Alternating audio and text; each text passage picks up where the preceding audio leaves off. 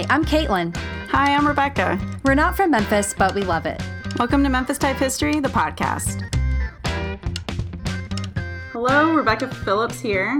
And as you already know from our intro, I am not from Memphis, but it did not take me long to consume barbecue in Memphis. And the years that I've been here, I consistently enjoy eating barbecue. And I don't think I ever thought about the history of it, which many of you might find odd because we're a project on Memphis history. Why wouldn't we cover barbecue history? So today with me is Brian Crenshaw, who turns out to be a barbecue connoisseur. Brian, welcome to the show. Thanks for having me, Rebecca. Yes. One, I've appreciated you as an artist for a long time, and you and Michael, but I appreciate you doing a podcast on just things historical to Memphis. I think it's needed in such a rich city and so much history and so many unique things that people aren't able to pull back the curtain at times and see. So thanks for shining a great spotlight on some of those things that people may not really think about day in and day out, but that really expresses the rich history of Memphis. So yeah, thanks for having me here. Oh, thank you. That was really kind. I promise I didn't have him ask him to do that. She did not. Oh yeah, I'll verify she did not. So let me go ahead and tell you why I'm here, Brian, because I think it's important for you to know. I was invited a while back to a talk about Memphis history on race. And the speaker was Jason Cook, who's a pastor at Fellowship Memphis. And he had teamed up with Dr. Charles McKinney, who's the chair of African Studies and associate professor of history. Are you familiar with this? You probably are. Yes. Yes. Okay. Great talk. Great. I guess it felt like a class. And so the environment's great. The content was great. And towards the end of that whole speech that Jason was talking about, he brought up history of Memphis barbecue. And the first thing he said is, if you know Brian Crenshaw, you need to ask him about Memphis barbecue because he gives a great presentation about Memphis barbecue and barbecue in general. So obviously I remembered that. And then it was probably just a few days later, I ran into one of your coworkers who, again, it gets brought up, Brian Crenshaw and his tour of barbecue and history behind it.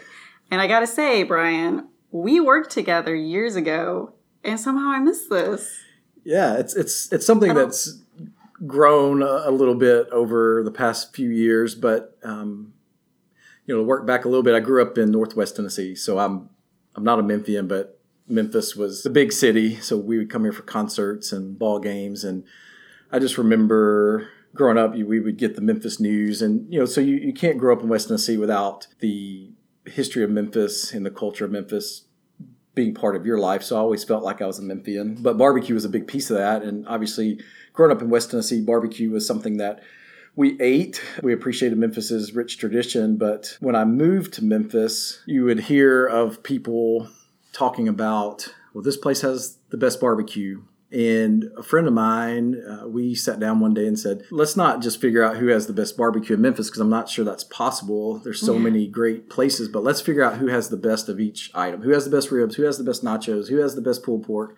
And so on. And so the early genesis of some of this is we started the Barbecue Club of Memphis, which was really just an excuse for some friends. And it was strategic. We wanted to see some guys from different racial backgrounds come together, eat great barbecue, talk about the barbecue, but really talk about things that go on in Memphis, things to do with race. And this was some of the early days of Fellowship starting, so it was a great almost arena for us to just discuss things of racial diversity and issues in the city and fun things in the city. And so that, as we started having a couple kids, that got expensive in some ways, and I shelved it for a few years. But some of this talk originated.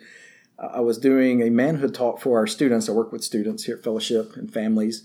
And I was doing a ceremony for our dads and some of their sons. I just enjoy barbecue, enjoy researching some of the history. And definitely, I don't cook it. I just like to eat it and read about it. So, but giving that talk, there was a gentleman in the audience of that wanted me to do something for a group that was coming in town. So I continued to research it, put some of this together, started really being fascinated with how the history of Memphis, that you can't separate Memphis's history from race, from civil rights movement. You can't separate it from blues and Beale Street and the music scene, but kind of a third strand of that you can't separate Memphis from is barbecue, that it really carries a strong history just like those other two. But then I started seeing how those all three were intertwined, and that led into one thing to another, and just over time has evolved. But yeah, so I just like eating and talking about barbecue. So that's a little bit of the backstory of how we started a club. Yeah. That's, okay. Well, and that doesn't exist anymore, but we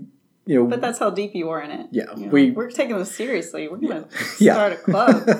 Yeah. And this was early on before, blogs and all that really started. But just, we go back to, I even talked about this in my talk. The question isn't who has the best barbecue, because other cities will claim that. And I do think that Memphis, although there are other cities that have great barbecue, Memphis is the king of barbecue for many reasons. The question isn't whether Memphis has the best barbecue, but the question is, how do you eat the world's best barbecue, which is Memphis? Do you eat it with dry rub, or do you eat it wet? Or, so there's a lot of different opinions on even how you eat Memphis barbecue. And do you prefer ribs? Do you prefer pulled pork? So it's fascinating. It's like this subculture that I've just got swept into, but I'm fascinated by. So, and we can agree that Memphis barbecue, we're talking about the pig, right? Has it always been? Yes, I think when most Americans think about barbecue, you think about a pig that's smoked over a period of time, and obviously you've got Texas barbecue, which is brisket. It's beef, but what we typically see is pork barbecue. Memphis really innovated some of those things, and DeSoto brought 13 pigs to the New World, and they thrived. And as he went up through the colonies and made his way west, and Memphis, part of his history, the bridge is named after him. But you had these innovations that took place along the way. But Memphis's location on the Mississippi River and the port, and just its location that was strategic with sugarcane coming up through the south, and molasses, and the access to West Tennessee being such a rich place for tomatoes. You've got Ripley tomatoes here in West Tennessee, but that molasses and tomato base really created the Memphis sauce. So yeah, it evolved over time. But I think when most people think of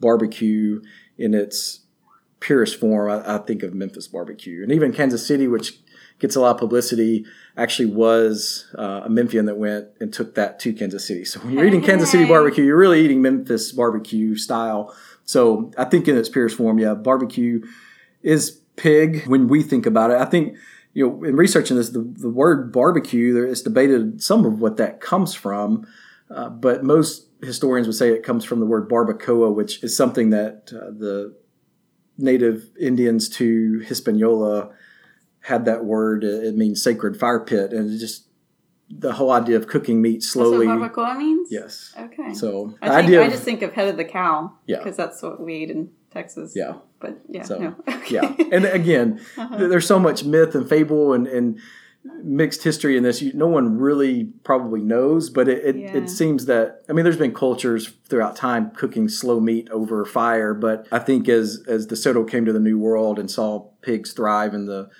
South, and a lot of what we know as barbecue was really birthed out of the plantation. And you would have slave owners that would throw big parties. You cook a whole pig.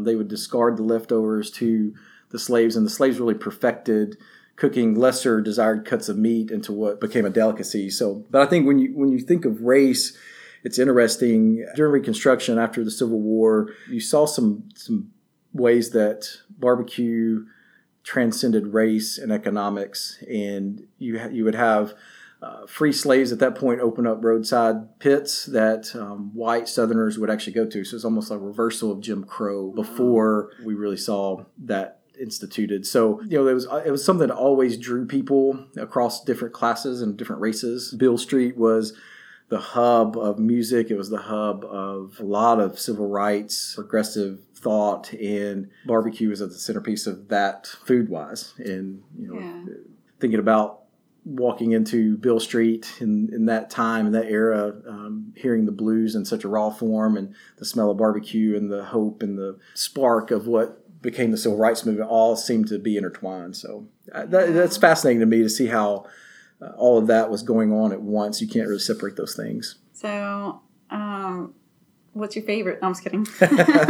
Yes, yeah, we can talk that. People ask my favorite. That's a great question. Let's go there for a minute. You think about different places. I like to make barbecue, put them in different classifications. You have your what I call a joint, which is different than a sit-down restaurant. When I think of a sit-down restaurant like Central Barbecue, that's a little different than maybe a place that's a walk-up counter with a few seats in it. Do we have any of those here? Yeah, like I would classify something like Barbecue Shop or Corky's or Central would be more sit-down restaurants. You've got Cozy Corners sit down, right? Yeah, and I think some of them have really evolved. Like if you think about the Corky's on Poplar, the main Corky's, you've got what probably was an original pit on the side of a road that then evolved into a drive-in as cars became more prevalent. And Memphis had the world's first drive-in. It's called Fortune's Jungle. I'd have to look it up, but it's really interesting that Memphis innovated so many things, but the drive-in was the first drive-in in the world that we know of was in Memphis. Wow. Okay. It's an episode all on its own. Yes. And I'll look it up and give you that info. But so these pits probably evolved into a drive-in type place, and then they would start adding on to that to maybe build in a little bit of a area to sit, maybe walk-up counter. So if you look at the original Corky's, or if you look at like Tom's on Getwell, you can see where the buildings are a little bit weird because they've been added onto multiple times. So it went from pit to small seating area to then a larger place. And now they ship them all over the world. And a pit, you just mean like you would be having a barbecue on your backyard kind of a thing? Like there's an actual just pit that people come up and barbecue, kind of like a... Yeah, I mean, back in the day, it was a lot more primitive. They would be, maybe a pit in the ground way back in the day, but those pits evolved into something that were stone or brick, and now a lot of the pits per se are high tech, kitchens. But but dating as far back as to where you would walk up and buy some barbecue. Yeah, and there's a great example of that in Brownsville, Tennessee. Helen's Barbecue is about as primitive. It's about the best example we have current day of what primitive barbecue would look like in the Mid-South. So she's got a little storefront there that in the back is a smokehouse, and she's got cinder blocks that she's built. It's just called the pit, but she'll have cinder blocks that inside that she puts her charcoal that her husband actually starts a fire in the morning early before he goes to work and lets that become seasoned to where she uses that to smoke the barbecue overnight. So, but there's no oven. There's a couple crock pots for sides, but you walk up to this counter and there's a couple seats in there, and it's just some of the best barbecue we eat. So it's very, very primitive. It's And what is that one? Helen's in Brownsville, Tennessee, about an hour away. And then Bozo's in Mason, Tennessee. I think it's the oldest freestanding pit in West Tennessee. That so there's a lot of history. There's a lot of places that are still run like they were from ages ago. Yeah, or they're still run in a similar way, but they've adapted to busier streets and more clientele. So they've got the foot traffic. Okay. They've got a place for people to sit, and they've got waiters or whatever. But it all evolved from that primitive pit, probably for most of them.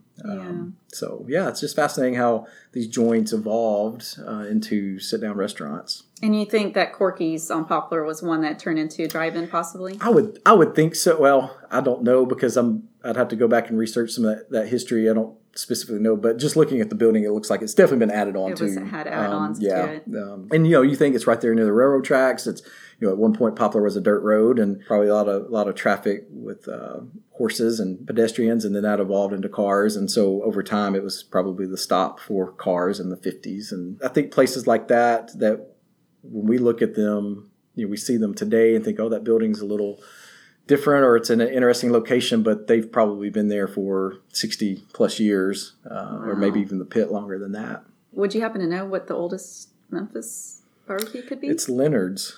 Really? That's what I understand, that Leonard's is the oldest that's barbecue. Still running. Yes, that's currently running. Yeah. Yes, and I believe that's... I haven't ever been to Leonard's. It's great. It is. What would you recommend at Leonard's? When I went, they actually, I believe it's every Tuesday and Thursday, they have a buffet, and so you can order a buffet. Yeah, you I've can never order off the been menu. to a barbecue buffet before. Yeah. So that's the next trip for you to go get the buffet. You can get ribs, you can get chicken, and then lot of the what I would call more soul food sides. But Leonard's I think Leonard's is such a neat picture of Memphis. I think it feels like Memphis. It's older, it's historic. You see people from all over across different racial and economic lines there, just breaking bread together, having a great time. And so it's just a rich experience to go to Leonard's. So, okay. Yeah. You have and to where go. is Leonard's? Mount Moriah area. Okay. So, yeah. Interstate. Yeah. Do you know the story behind coleslaw? Am I do. I saying that right? Coleslaw? Yeah, coleslaw. So, well, I don't know the story behind it in depth, but why it pairs with the barbecue here. That's a great question. From what I understand, coleslaw was served as a side in a lot of ways, probably because how it's consisted and made up. It's just a cultural side to the South, but I do know it started, so I don't exactly know how it became a side, but I do believe that Leonard's started the idea of putting coleslaw on a sandwich because they were running lower on meat, and they started putting coleslaw on the sandwich to make the meat stretch further. So they may have started this tradition of putting coleslaw on the burger. Yeah. Or sorry, on the sandwich. The sandwich. Yeah.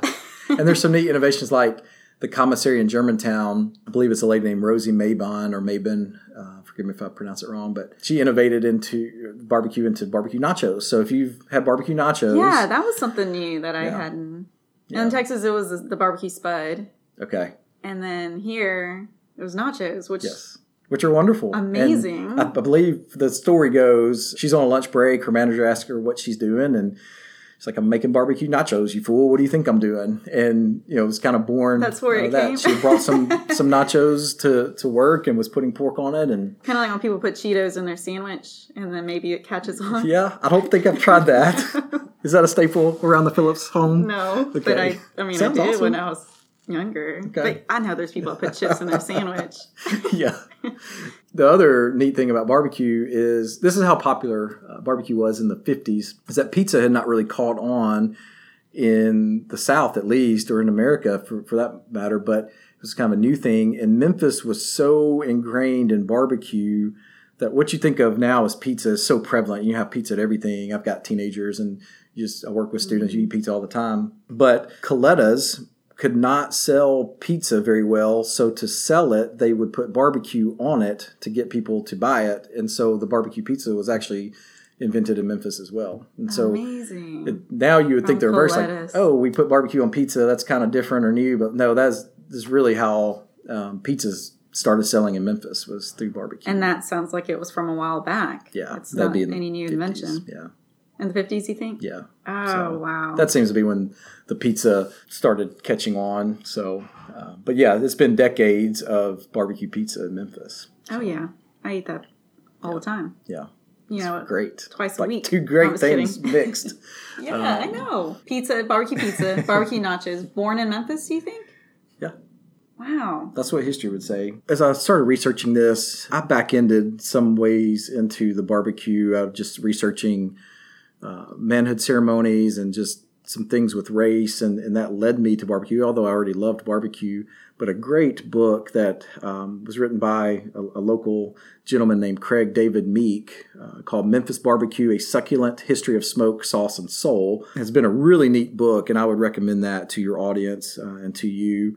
I think it's so rich in just the history of barbecue, but also just rich with Memphis history. Some of the barbecue places, what they've originated from, thinking through like the barbecue shop on Madison, who is owned by Eric Vernon, but back in the day, Vincent Brady, I believe is his name. He and his wife had connected with one of the Neelys. I can't remember the name off the top of my head, but they had, I guess, lived in the same neighborhood. He had talked through the Neelys with some of his recipes, and so you think about Neely's Barbecue and Interstate. That's kind of a family run place, that those were birthed out of this gentleman, and so was the barbecue shop. So there are these trees of different barbecue that was born out of relationships of different people, and the book goes into some of those things and just the history behind that, which is really neat. So very nice. We'll make sure to put that on our show notes, yep. Which, by the way, is memphistypehistory.com/barbecue. And for those who generally spell barbecue BBQ, we'll actually make it BARBEQUUE. Is that how you spell it? Yes. Okay. That's right. So yeah, make sure to visit our show notes for that book reference as well. So I do want to ask you, since we've been talking about the different inventions that have come up with how to treat barbecue, would you say each place has their own little, like we get that Colettas has the barbecue pizza to try. I feel like Barbecue Shop has Texas toast that I don't see anywhere else. Yeah. That's their thing. Yeah, I feel like the beauty of Memphis barbecue is that it's all excellent. I've never eaten bad barbecue in Memphis. Now, there's different things at different places that I prefer, but there are little nuances at different places that Barbecue Shop has the Texas toast, or Central has the chips, the homemade chips. Chips, yeah. So there are differences. I know Cozy Corner, they're wonderful with barbecue, but they also have the smoked game hens or the chickens, rotisserie chickens. So there are a lot of different nuances that I would just really, for your audience, say get out and just explore and try some of these places. One barrier that I think or a couple barriers that keep people from really appreciating and getting out and trying more barbecue. One is the cost, and barbecue can be expensive. Chopped sandwiches can go a long way and feed a lot of people, so that's usually what gets eaten the most. But ribs are just an art form. You wouldn't think about paying $18 for a steak as being very expensive, but a rack of ribs that cost $15 to $20, that seems expensive, but when you think about the process of what the ribs go through to be cooked, you've got a pit master who has to really understand the pit and the smoke and the heat and the meat, and it's got to be cooked to different specifications over time. And these guys are artists. I mean, they're culinary artists. And so when you go to a barbecue restaurant and you eat ribs, I mean, you're eating some of the finest cooked meat in the world, literally in Memphis. And I don't think people see that. And, I think another barrier, I think for me growing up, I always felt like barbecue was undercooked because there were places that were pink in the barbecue. And I've heard other people mention like, well, it's not really done. And to understand that pink is part of the chemical process that happens when the smoke hits the meat. And it's called the smoke ring. And it's an actual chemical process. So the actual pink shows that it's been cooked correctly. It's not undercooked. And so I think as people really understand what they're eating and the history behind it and how much of a delicacy it is, I think people appreciate it more. And it's not just, let me grab a pulled pork sandwich, but let me really dive in and experience all that these barbecue shops or places, not just the barbecue shop, but barbecue places, restaurants, really what they have to offer, even the sides, how they complement different cuts of meat and different taste and flavors of barbecue. So, I think the mac and cheese is really interesting with barbecue because it's something about that cheese getting mixed in with the barbecue sauce that makes it really, same idea on the nachos. So, there's just a lot to explore. And I really appreciate Memphis that a lot of these barbecue places are minority owned. And I would really encourage the audience to go out and explore and just see what a blessing these restaurants are and how just the rich stories. We would go and sit when we were part of this barbecue club, just sit and talk to the owners about their story. How did this restaurant begin? A lot of them are family run places, and it's an experience, not just a meal. It's an experience. So every place has its own unique thing that sets it apart, and you have to in Memphis because everything's so good. You have to be a little different than the other guy to keep it interesting for people. So which would you recommend as far as the one that gets kind of the underdog of them all to make sure they get some love? Like I still haven't tried Interstate. I know that's a famous one, but gosh, that's a tough question because I think they, a lot of them that might feel mainstream underdog, then you'll like Helen's in Brownsville or Tom's Barbecue or Cozy Corner, and then they've been on major Food Network shows. And so, they may not, we may think of some of the bigger enterprises, but some of the smaller places have been world-renowned food shows coming in to do stories on it. So I don't know if there's a real underdog in Memphis. I think, it's hard for me to mention just one because I love them all. But I would say whatever area of town you're in, start there. Support that, appreciate that. Yeah. But, I remember early days, we just took a map. There's actually a map that you can get Mud Island that has all of the barbecue locations in Memphis, or maybe it's on Beale Street. But you can actually, obviously you can pull up a map on Google, Find them all. but there's, you can get a map and try one a month, and I think it'll bless your soul in a lot of ways. So, Okay. Well, we'll make sure to put that on our show notes as well. We'll put a list of all of them. What's interesting too that I do not have enough knowledge on. There are people that do here in Memphis, but just the World Championship, the Memphis in May Barbecue World Championships, that was innovated in Memphis. That was a new thing that Memphis started. But a lot of these places had won the Memphis in May competition, and that's what launched their business. Really? So first it was this festival. Mm-hmm. They kind of got their product out there and tested and tasted, and then they moved up from there. Yeah. But yeah, it's a lot of interesting history. And I think, some of them, again, are family-owned places that go back a ways. Some of them are newer places that are larger enterprise. And so just like any restaurant, you can have your mom and pop places and you can have your larger franchises. But Memphis is blessed that a lot of the original pits and original restaurants that have been here for a long time are still here. So it's something to experience. And I think that's why they have such a good product. It's not just because of how long they've been here, but because they are mom and pop shops. They aren't franchises. Yeah. So they get to really focus and hone in on what they're doing here. And I feel like those are always the best places, the ones that are just kind of the hole in the wall. What I find amazing is that the city can support that many mom and pop barbecue shops. Yeah. Yeah.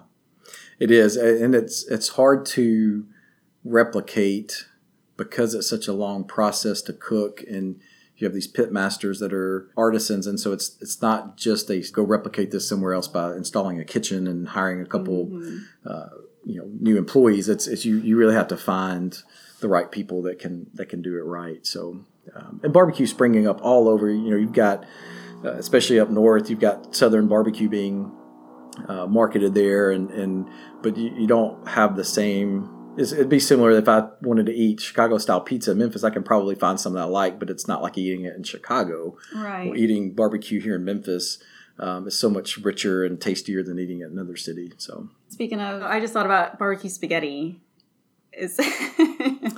Do you like that? Have you tried it? I don't love it, but I like it okay. Was that something that also started here? It did. It started with, from what I understand, the barbecue shop on Madison, which wasn't on Madison at the time, but when the previous owner started that, and it's something that I'm not sure the whole history behind it. I can tell you it's Brady Vincent who owned the barbecue shop before the Vernons, and so he developed barbecue spaghetti. And it's interesting because of the sauces are obviously barbecue sauce and not spaghetti sauce, but there's some type of way they cook it that has an oiliness to it, and the noodles are real soft, but it's a really neat thing that some people really, really love. And it's a side. First time I tried it, I just tried it because it was so unique. I thought, I've got to try this. And I liked it okay, but I wouldn't. Did it confuse your taste buds a little? It's fine. I don't personally order it, but I've never just hated it when I had it. But I've eaten with people at the barbecue shop that love it. Yeah, same here. Definitely worth trying out. Yeah. And then also another one that I thought about was I only eat the burgers here because I love the burgers so much. But Tops, is that considered a barbecue? It's Tops Barbecue, but it is, and I don't know the whole story, but I know Tops when it originated. From what I understand, I think some of this comes from the book I referenced, really sought to be the fast food of barbecue, and so they're trying to mass produce it. And this is when McDonald's was really growing. And got a friend that says, Tops Barbecue has the best burger in Memphis, which you just said as well. Their barbecue's not terrible, but their burger's so good. But I think there's some different ways that they sought to market and mass produce that maybe you can't really rush it. Tops is great. My brother and I enjoy that when he's in town at Christmas. And they're a great restaurant, local place. So, and there are a couple of the older pits in Memphis. A couple of their restaurants are some of the older pits that exist in Memphis. Mm-hmm. Oh, interesting. Yeah. But they're probably the closest to like a fast food barbecue that you can get. Yeah. This is interesting. So Bryant's Breakfast on Summer. Yeah. A lot of people know Bryant's Breakfast. Oh, yeah. Cash only. Yes. It used to be, I believe, a sit-down restaurant with the waiters would have black ties on, kind of fancy. It was fancy? Yes. Bryant's was fancy? Yes, Bryant's was fancy. It was a destination. It had a different name back then? Yeah, it wasn't Bryant's. But so, just some things like that have evolved over time. And we talked a little bit about race, and I want to mention a couple things on that. But yes, let me go back to the drive-in because I mentioned America's first first drive-in, and that was Fortune's Jungle Garden. And right. I'm not sure where their location was, but that was historically seen as the first drive-in. I mentioned I got into some of this through exploration of racial history in Memphis, and I won't go into my history, but I just always had a heart growing up in West Tennessee and around Memphis for just racial reconciliation, and that's what I've given my life to here at Fellowship Memphis, and a lot of what our family's been about. And it's been neat to see how barbecue has transcended, like I mentioned before, economics and race, and been really, in some ways, when you think about Beale Street and the music, and I guess on the dawn of that age with the Civil Rights Movement, Beale Street's music was the blues, and its meal was barbecue, and its message was civil rights. And so when I think of barbecue and race in Memphis, I look at just how tied in it is to Beale Street and to the Civil Rights Movement. And there's a quote that I discuss that I think really captures Memphis, and that Memphis is a city painted on the canvas of the Mississippi Bluffs, written to the score of the blues, soul, and rock and roll, and flavored with the smoke of tragedy, hard work, and grit. And I think that kind of encompasses Memphis as a city, Memphis with its history and great things like the blues and rock and roll and soul music that were all born out of Memphis, and barbecue as well. That all these things were kind of birthed at the same time. Just the racial struggle and the struggle for civil rights and the development of barbecue was just kind of in the backdrop of that, but also tied into that, and just the way that music really was a place where people, in Beale Street specifically, was a place where people could come and be different racially and it not be weird or not be frowned upon. It's kind of the Wild West of Memphis, and anything went on Beale Street, but in a good way, it birthed a lot of relationships. And even researched Elvis's life. He was very progressive racially in the music world with different musicians and people he did music with. And he was a big barbecue lover. I believe Leonard's was his spot. So, there's a lot of history there that all intertwines. At the same time, they all, in some ways, came to a head at the same time in Memphis. I love that. That's a good quote. I need to include that as well. Well, Brian, thank you so much. Yeah, glad to be here. For here. sharing about barbecue. I'm going to go eat some ribs right now. And then after that, I might go get a sandwich from Leonard's. Yes. Well, I'd love to revisit this at some point and talk more specifically about what different barbecue places, what you like, and what maybe even what some of your audience prefers. And it's a big argument around Memphis, but it's a fun one to have. It's lighthearted, but yeah, it's a good debate. Yeah, it's a great debate. Are you going to tell us what your favorite is? No, because I really don't have a pure favorite. I have different ones I'm in a mood for at different times. But yeah, I don't think What's your neighborhood one? What's your closest? Well, proximity-wise to me now, one and only is the closest restaurant to my house there on Kirby. And then the commissary is close. I live in Germantown. Here at work, we frequent Central, Cozy Corner, barbecue shop just because of the location that we're at. But, we'll drive to South Haven to eat at Memphis Barbecue Company. We'll drive to Tom's on Getwell. Helen's in Brownsville. We've driven there for guys get away from work for a day, lunch treat. Yeah. So, if it's in driving distance, I'm going to try to, frequent it at some point. I don't have a favorite per se. All right. So I appreciate you having me and look forward to hearing more as y'all continue on the podcast, and love what you're doing here in Memphis and appreciate you. So, yeah. Thank you. Yeah. All right. Everyone go eat some barbecue. And as you're eating your barbecue, visit our show notes. It's memphistypehistory.com/barbecue. This is Memphis Type History, the podcast. And we like your type. You've been listening to Memphis Type History, the podcast. It would mean so much to us if you head over to iTunes and give us a rating and review. Be sure to subscribe and never miss an episode. Want to be part of Memphis Type History and get behind-the-scenes content, merch, and more? Support us on Patreon at patreon.com/Memphis Type History. That's Patreon, spelled patreon.com/Memphis Type History.